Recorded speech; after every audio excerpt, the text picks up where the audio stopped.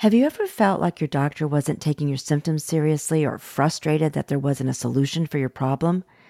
Unfortunately, you're not alone. Many patients feel dismissed and unheard in the healthcare system, which can lead to missed or incorrect diagnoses, as well as prolonged pain or discomfort.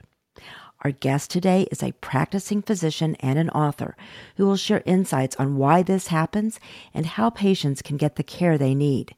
We'll also discuss how patients may dismiss the healthcare system and the real consequences of doing so. Hi, I'm Dr. Mitzi Crockover, and welcome to Beyond the Paper Gown. I am so glad you're here for a truly impactful episode. Just a reminder that the information you'll hear is for educational purposes only and is not intended to be used as medical advice. And before we get started, I'd like to invite you to sign up for our newsletter at beyondthepapergown.com so you can be informed of our new podcasts and articles and other useful health and wellness information. You can also subscribe to this podcast on your favorite podcast platform. And if you enjoy this episode, please do rate us. It really does make a difference. So now that we're done with the housekeeping, let's get started.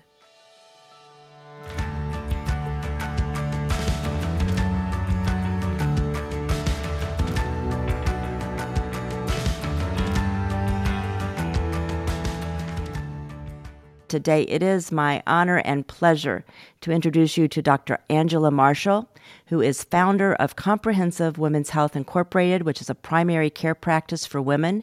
She is a board-certified internist and fellow of the American College of Physicians, and she has repeatedly been named a top doctor by the Washingtonian Magazine and a contributing health expert on CNN, Fox News, PBS NewsHour, and OWN. She is currently the chair of the board of directors for the Black Women's Health Imperative and is the newly elected president of the Montgomery County Medical Society in Maryland. Welcome, Angela. And I can call you Angela because you are a good friend, and we happen to sit on the board of the Black Women's Health Imperative together, which I am so honored to be a part of.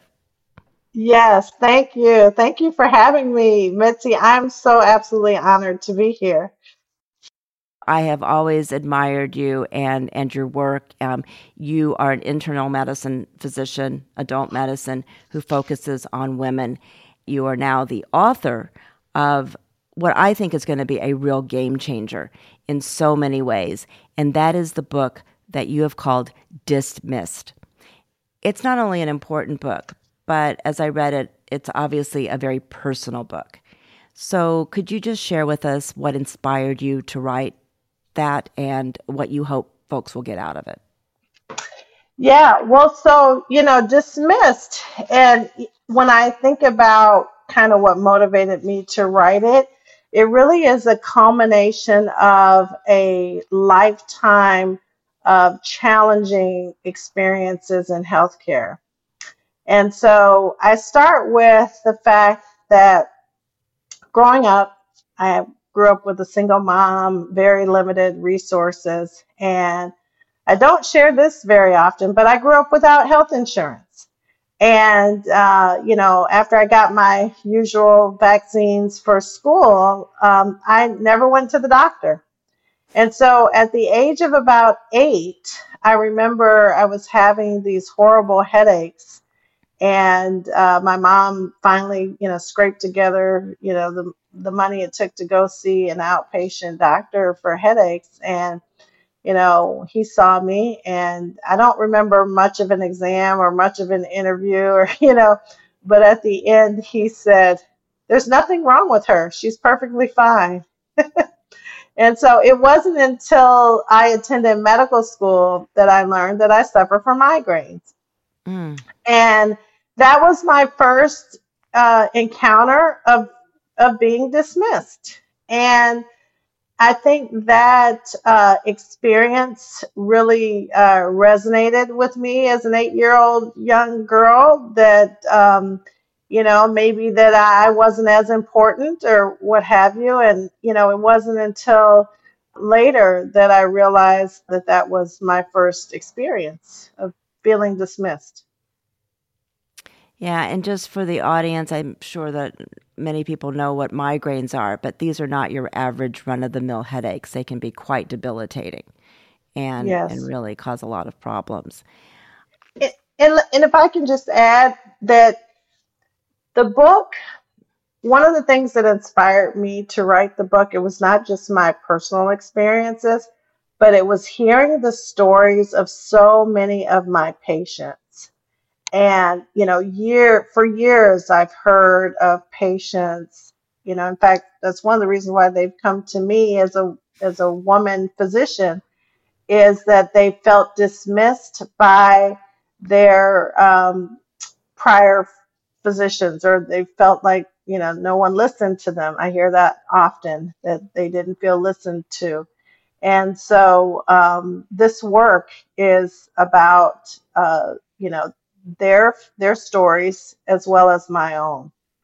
I think that women maybe disproportionately feel dismissed. And maybe I know that because I am a woman and have been dismissed myself or feel like I have been. But as you said, having patients come in and just, saying, no one's ever heard me, or I've been told that this was all in my head.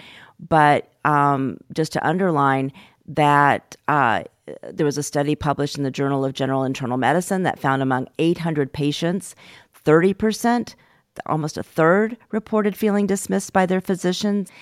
And then when we get to women, 29% of women ages 18 to 64 reported that their doctor had dismissed their concerns during that time. And that was a survey done by the Kaiser Family Foundation. And that was compared to 21% of men. So there's still a significant amount of men that feel dismissed. It's just, I think, disproportionate. Um, Exactly. let's talk a little bit about why you think that is.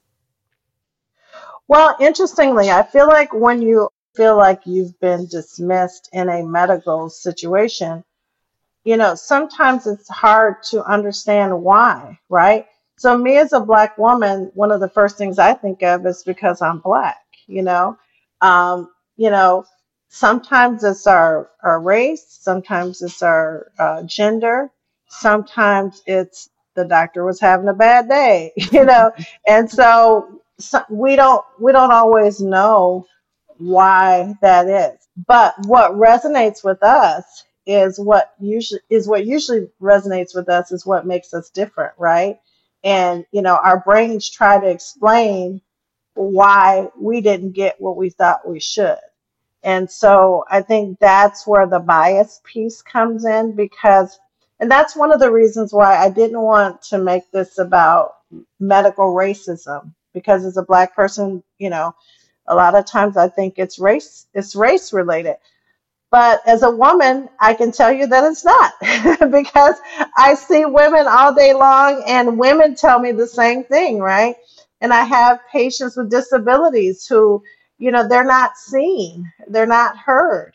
I have patients who are overweight who feel that the doctors blame everything on their weight, and so it goes way beyond that. And so when I told this story, I didn't want it to just be about me and my experience, but I wanted to make sure to cover others' perspectives in this book as well, because everyone deserves a voice and everyone deserves to be treated well and everyone deserves to be seen. I think at the very least, we feel being dismissed is an inconvenience or a frustration, but it can have real significant clinical consequences. And you actually have a number of examples of how bias, racism, sexism really impacted some of your patients. Can you draw upon one or two of those stories and tell us a little bit more about that? Sure. There are a couple patient examples that I share. One is of a woman who was having shortness of breath. She happened to be African American, um, overweight, and suffered from anxiety. So she had mental illness, overweight, African American, and a woman. And she was having shortness of breath without chest pain, and she had seen a cardiologist, and she had risk factors. She had really severe diabetes and risk factors for heart disease. And I was very concerned about a potential cardiac cause or heart problem that was causing her shortness of breath. And so I sent her to her cardiologist. This is someone that she had a longstanding relationship with, and he told her, "You're fine. You just need to exercise more and you need to lose weight." And so she came back to me, and I said, "Well, no, we can't exercise until we get your heart figured out." And so I sent her to another doctor. These are two male doctors, by the way. So the second doctor I sent her to was also a male. He told her she just needed to relax, and he recommended transcendental meditation for her to relax because he thought her shortness of breath was from anxiety. And that wasn't good enough for me. So I then sent her to a third cardiologist, and this time I sent her to a Black woman. And I called the doctor beforehand and said, "Hey, this patient is having shortness of breath. She has diabetes, hypertension, all these risk factors for heart disease. Can you please, take a look at her?" I said, "I think she needs a catheterization because she'd had a stress test, but those aren't always as as conclusive as Sure. catheterization." Sure enough, she says, "Absolutely, she needs a cath." And so she took the patient to the catheterization and found that one of her arteries was over 95% blocked. So if she had exercised like that first doctor recommended, she probably wouldn't have made it. And so, that's just one of many stories that I've heard.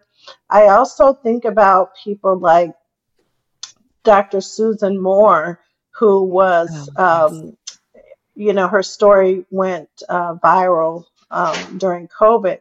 She actually had it's uploaded a video onto social media because she wasn't getting the care that she deserved. And she also happened to be one of my high school classmates. Mm, And ultimately she passed away from complications of COVID. But the fact that she felt that she wasn't treated, and in her case, she says, "I contend if I were not Black, this would not be happening. And so just the thought of her having that feeling in her last days, it just, sticks with me and resonates with me. And, this is why one of the reasons why I continue to do this work. Um, I had my own situation as well, horrible experience, one of the worst days of my life, in fact, the worst day of my life, of losing my own child after being dismissed by a doctor. And it's just, when these things happen, when you're in your most vulnerable state, because in healthcare, when you go into the exam room, you know, you have to share personal information. You're often not feeling well. And to top all that off, half the time you have to take your clothes off too. So it's just one of the most vulnerable times for patients. And when you're, in such a vulnerable state, and to have people not listen to you or dismiss you, it's just very hurtful. absolutely. Well, let me say, I think I've said this to you, but I'm so sorry for both of those losses, both of your colleague as well as your son. You are very honest in your discussion about that episode. And would you mind, because I think people are going to wonder a little bit more about those details, if you wouldn't mind sharing that? Yeah, so, and it's taken 20 years to be able to talk about it, and lots of therapy.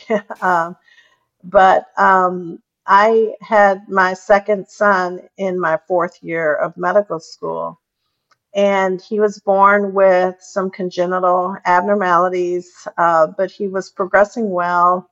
And at 4 months of age, he had a doctor's appointment one morning, and but when he woke up, he just didn't look like himself. I mean, he looked really sick. He was breathing really fast, and I had never seen this before, but his eyes were crossing in Mm. just different directions. And so I immediately called the hospital, and I was thankful that he had an appointment that day. But I called the hospital and said, "Hey, we're on our way. He's not well. Something is very, very wrong. Please be ready." Right. And so got him to the hospital, and immediately I felt like the doctor didn't share the same concern that I did. I was, just really emphatic, like, "Hey, here, Of we're course. here. What's going on? Here, find out, Yeah, here, help him." sure. And Understandably from so. the right, and from the very beginning, he's just moving slowly, and finally he says, "Well, we're going to admit him to the hospital. I think his electrolytes are off. We'll get him some fluids and tank him up, and he'll be back to his self in no time." The problem was that the hospital was full, and we were waiting for a bed. And so after about maybe 15 minutes or so, I said, "Hey, aren't you going to start treating him now? Because, I don't know how much longer he can breathe at this high rate." He was breathing literally at 100 times a minute. Mm. And I knew from my pediatrics rotation that in children, their respiratory rate is a big indicator of distress. And, he just didn't seem phased. And he says, "Well, no, we're going to wait for a bed." And he went away. He kept going away. He kept leaving the room. That was the other thing. And I kept having the nurse call him back. "What are you going to do? And finally, he tried to reassure me. He says, "Look, I've been doing this for over 30 years. He's going to be fine. We're going to get him fluids, and he'll be back to himself in no time." And because I was actually about to take him downstairs in the hospital to the emergency room because they were moving so slowly. That last bit of reassurance, it actually made me even second guess myself, because then I thought, well, geez, I even felt a little embarrassed. I was like, "Oh, well, am I being too hysterical here? Have I overreacted? And I second guessed myself. And then he walked out of the room one last time, and the nurse was still there. And within minutes, my son coded. Which means his heart stopped and his breathing His heart stopped. stopped. He stopped breathing. The nurse and I had to start performing CPR in the hospital until the medical team arrived. And it was just, my son didn't make it. I'm so sorry. And um, I really feel like he didn't make it because he was dismissed, and I was dismissed.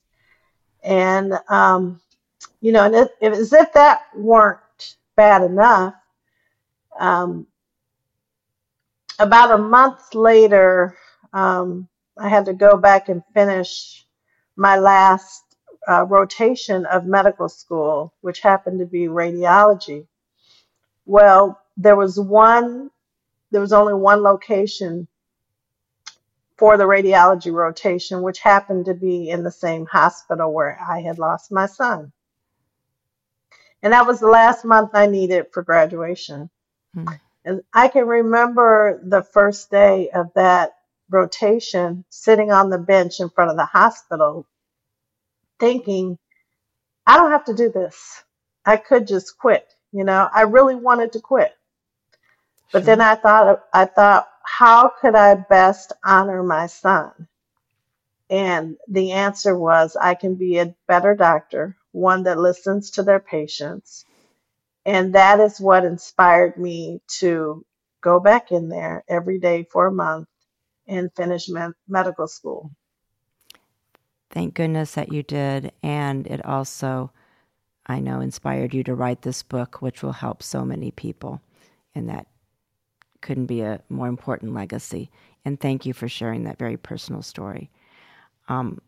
As you were talking, obviously I've not experienced, such an extreme situation, but I think so many people listening could see themselves in parts of those and having had that experience. And you talk about, in the book, you do look at it from a doctor's perspective as well. And it dawns on me, there's a lot of reasons. Too busy, especially now with, what's been going on with the health system. There's too little staff, there's too little support. But at the end of the day, it's really about compassion and empathy and understanding. The other piece of it, as you well know, and I do too, that medical training is grueling. Most of us went in to help people, right? I think there's very few people that did it for the money, certainly not anymore, right? Not anymore. But I think we all come in wanting to do good and do better and all of that. But yet, as you point out in the book, and as we know, it's a long road. There's not a lot of sleep. It sometimes feels abusive. So it almost takes that compassion and empathy out to a certain extent. What is your thoughts about how medical education can address any of this?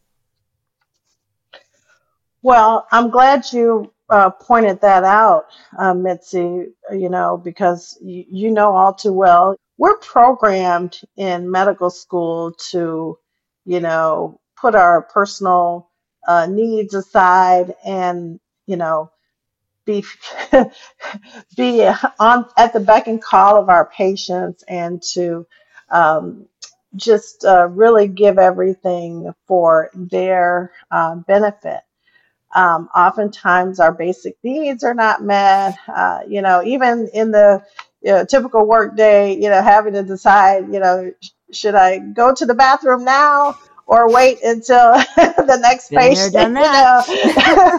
And so, these little basic need things, they tend to get pushed aside. And one of the things that my colleagues said to me is that we're indoctrinated. And I had never thought about it that way. Like we're indoctrinated to work, work, work, work, work. Kind of like soldiers, I guess. We're indoctrinated to work grueling hours and to work when we're sick. Even the word indoctrinated, doctor, Yes, almost. Very close. exactly. Exactly. But I feel like we're indoctrinated to ignore our basic needs and to push, even in the face of, our own, challenges. And I think that doesn't make for the best care. If someone who's listening here, again, resonates with this and says, okay, I think I was dismissed or not listened to, I mean, you have to accept what you're feeling and honor that. But I also worry a little bit that we go immediately to that if we hear something that we don't like. It's really hard because you do look to those physicians, to other healthcare providers, because they have the knowledge, we have the knowledge, supposedly. But at the same time, there's so much frustration about feeling like there's got to be an answer. Why am I dealing with this? And what we know in terms of women's health, which is, both of our focus, things like endometriosis, we don't have a good solution because it really hasn't been researched up until recently, and there really hasn't been any movement in it in decades, right? Even heart disease in women, we haven't had the research. How do you know if that's the problem or it may be that again, there's that bias going on. What would be your recommendations for folks as they feel this and think about how they might want to act? Well, for one, I think we all have to work towards promoting more research for women, for minorities, for every segment of society. We need more research, especially though for women. We need more women in research because, as you mentioned, there's so little. They'll do a study on men for a new drug, and then all of a sudden, prescribe it to women. But we all know that women are physiologically different than men, even at the molecular, at the DNA level, we're different. Absolutely. And so it's not enough to just say, oh, it worked on all these men, so now we're going to prescribe it to women. So Sure. we as women really need to demand more women in research, in medical research, and also knowing for those who question us being so different, we have different symptoms for everything, right? For heart disease, men have one set of symptoms, women typically have different symptoms. And so sometimes if the male symptoms is the reference, and you present with quote unquote female or women's symptoms, you may be dismissed because it's not following the textbook script for what you should be feeling. And I just feel that dismissal oftentimes stems from not listening, not believing, or not caring, or a combination of those, which, none of those are acceptable.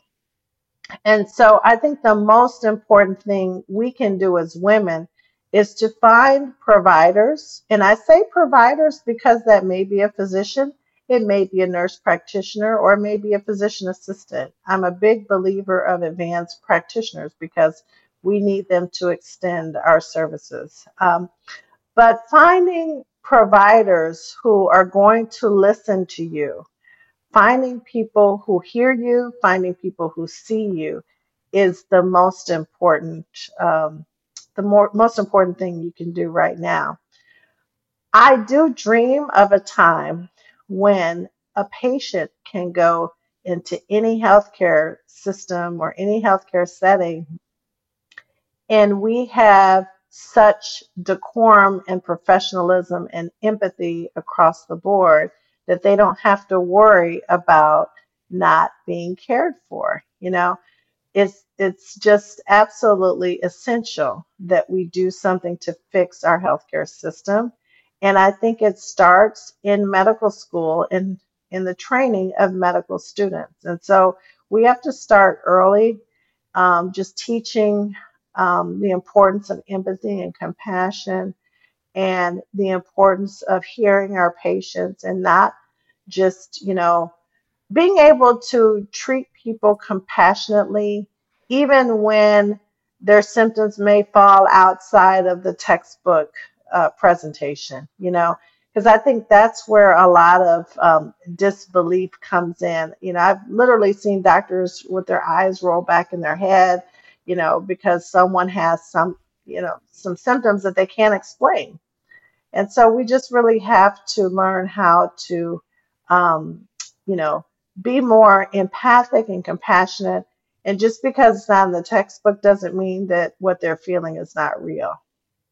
Absolutely. And as you were talking, I have so many personal examples of how that is. I think about my patients with fibromyalgia, for example. It's a syndrome because it didn't have, any kind of laboratory test attached to it. But yet these patients were coming in with the same symptoms. And when I was, shows you how old I am, when I was in medical school, it was called empty nest syndrome Mm, because women over the age of 40 were more likely to have it. Their kids had gone away. They were depressed. They were tired. Well, that's not true. It may be true, but that's not fibromyalgia. That's not what right. causes fibromyalgia. And I think there's much more information about, the mechanism of it. But I had so many patients who, their doctors prior to me didn't believe it, just dismissed them. And it's a very debilitating syndrome and has significant consequences. Absolutely. I'm trying to think about our listeners, and they're saying, okay, I resonate with what's going on. What should I do? Should I confront my physician and say, hey, I don't feel like you're listening to me? I think that there's a real, as you talked about, a real fear that might alienate the doctor and then impact on your health care going forward. So, and if you don't have a choice, perhaps, maybe because your network doesn't cover changing to another doctor or you can't find a doctor in that network, what would be your recommendation to patients in terms of getting their health care needs met? That's a great question. And one of the things that I recommend for patients who want to advocate for themselves in those moments is to share their feelings and not accuse, because that can be inflammatory sometimes. But if I say something like, I'm feeling very vulnerable right now and I'm in a lot of pain and I'm feeling like you're not hearing me, or I'm not feeling like you're understanding the degree of my pain. Saying it that way, I know you'll have a lot of patience to see, but I'm really struggling. I'm really suffering from this, and I don't feel like you're understanding how much I'm suffering. I think that's a good start. In counseling, they talk about using I statements, right? I feel this way. And so I think first, by sharing feelings, that's the first step. But more importantly, it's important to evaluate whether or not your doctor or your provider is a good fit for you. If it's someone who doesn't believe you or doesn't seem to care or tries to contradict you when you say you have these, well, that doesn't make sense. There's very subtle ways that people make you feel a certain way. It's important to really have a good feeling, a warm and fuzzy, or at least a level of trust with the provider that you're seeing. And so I just can't emphasize that enough. I think it's just really important to make sure that the person that you're seeing is human and they see you and they hear you.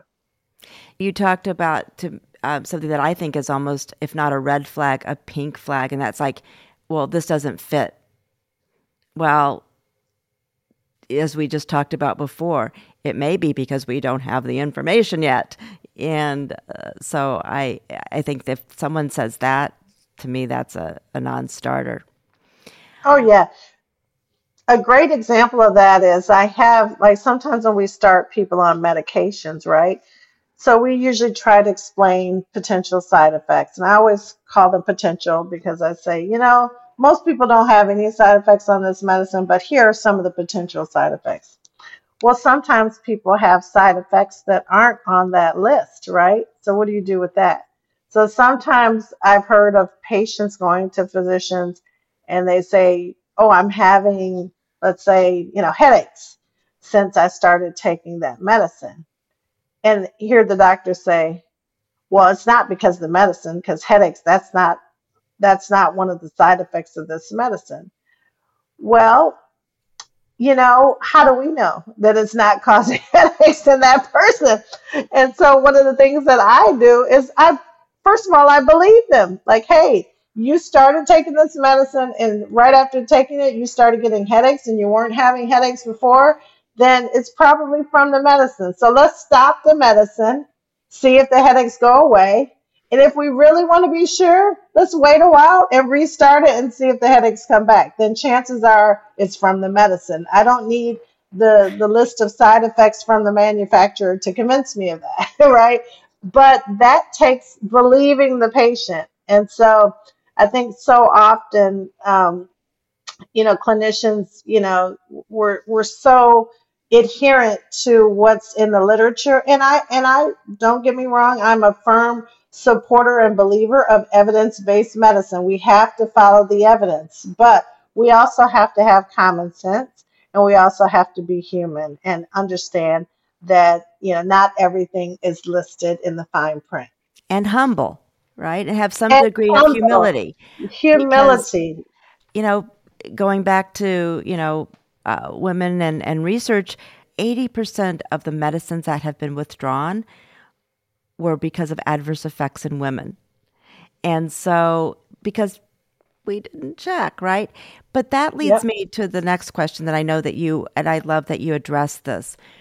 So I remember, I'll give an example. I'd have patients who would take all these supplements that were not FDA approved, were not studied, whatever, but they wouldn't take the prescribed medications that had been, again, gone through the FDA because they didn't trust the FDA. They didn't trust the pharma companies. And there's some basis for that to a certain extent. I just gave you the data. So now fast forward, we've got COVID. We're making we're finding the science as we're going along. We're doing the research at the same time that it's, we're learning and all of that. But there didn't seem to be a real appetite for understanding, for example, that data's our information is going to change, and therefore we're going to need to change our processes to the extent, and then that became politicized, that the medical community was not to be trusted, the research community was not to be trusted, and so now then we had all of these alternative remedies that were absolutely harmful, but adopted because of a mistrust of the health system. I know that you were on the front lines. I had colleagues that were on the front lines, literally saving lives and sacrificing, their health and well-being in order to be there. So talk a little bit about that and what you think is the right approach. Yeah, and that's a great point, Mitzi. And COVID accentuated so much. It just really amplified so many problems that were already percolating in the healthcare system. And I agree that the medical mistrust really has led to a great disengagement of the patients. And I see it a lot in the African American community in particular, feeling, when you feel like you're not listened to, not cared for, not believed, um, then, it makes you want to, go to your own devices, and natural remedies and things like that. Treat yourself. DIY health is what I call it. And and that's not good for anyone, right? And so I think as a profession, the medical field as a whole, as a profession, we have to do a better job of building our patients' trust again. We have to start all over. We have got to work on trust building, and part of that involves, you know, being empathic and compassionate, and bringing professionalism back to the practice of medicine. And I'm not saying that we're not professional as a group or as an industry, but the system has been so stressed over the years that we haven't been operating at our best selves.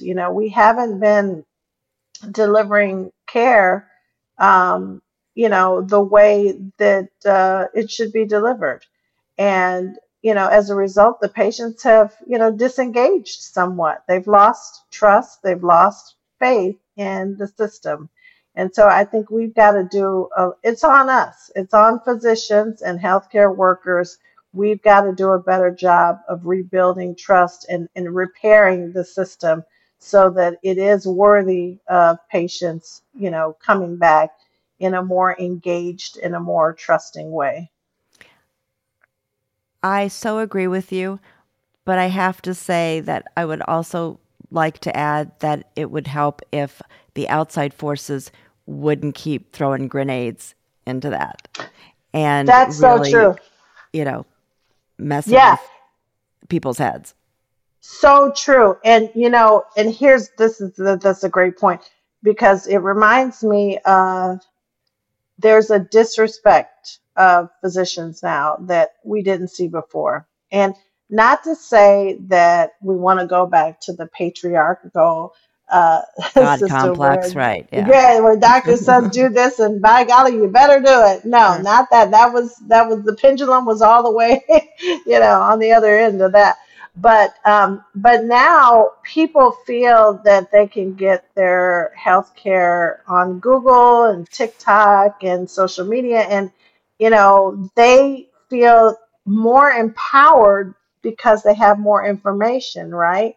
But they don't understand that the information that's on Google and social media and whatnot, even these AI, new chat GPT, we're still years away, from being able to practice medicine through an electronic machine learning algorithm, right? That's, I don't And think that's, yeah, yeah, and to that point, and I think you talk about this in the book, some of that technology itself is biased. We it always hear is. about, garbage in, garbage out to a certain extent. And unfortunately, that also undermines maybe trust. Exactly. Yeah, there's certain things like facial recognition and things that are used to treat or used to diagnose dark skin versus, there's more mistakes, if you will. But then also, even there have been AI programs used to optimize scheduling, and they tend to um, almost like penalize people who are um, repeat offenders of being late or being, missing appointments and things like that. And people who have transportation issues or people in poverty or people who have other social factors that affect their ability to get health care, they are disproportionately more likely to be eliminated from these scheduling apps. And so those issues, yes, AI can be biased, and we have to be aware of that too. So much work to do, so little time. Um, so you end your book saying that inclusion leads to life. What do you mean by that? Well, let me start with this. I had the honor of practicing under a physician who was and is my healthcare shero. And, I don't know if she'll ever hear this, but her name is Dr. Catherine Lucy. She was my very first physician example. She's the woman who showed me how to check a blood pressure. And there was something very different about Dr. Lucy in that she was so incredibly professional, but she was just so incredibly compassionate. She treated everyone equally. She knew enough to um, know the patients who may have struggled to get in or people who've taken several buses to get into the clinic. She didn't mind that they were a little late, and it seemed as if she would give the folks who were disadvantaged a little more care and attention. She just had a way of connecting with everyone. She saw everyone, she looked at them in their eyes, and well, how are you doing on your blood pressure medicine? And how, it was just a really incredible example to see.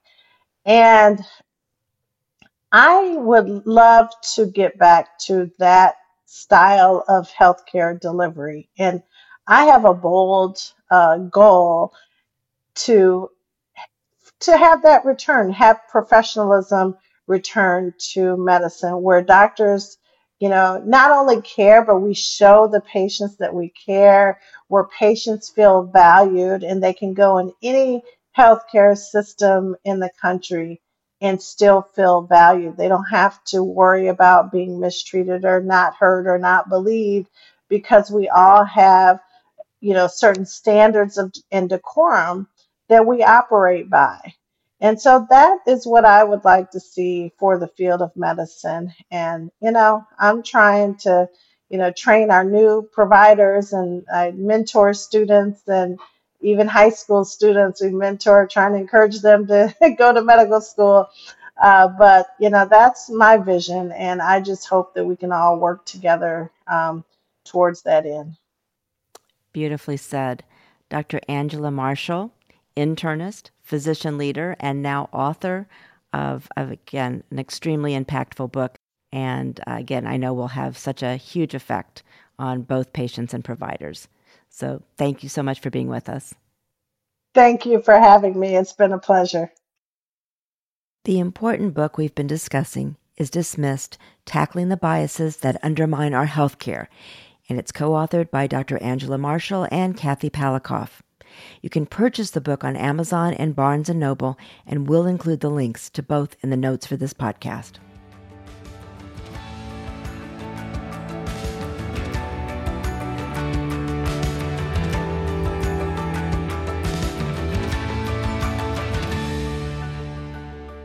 Our podcast was produced by Patrick Shambayati and me, and our associate producer is Kyla McMillian. Thank you for joining us, and be well.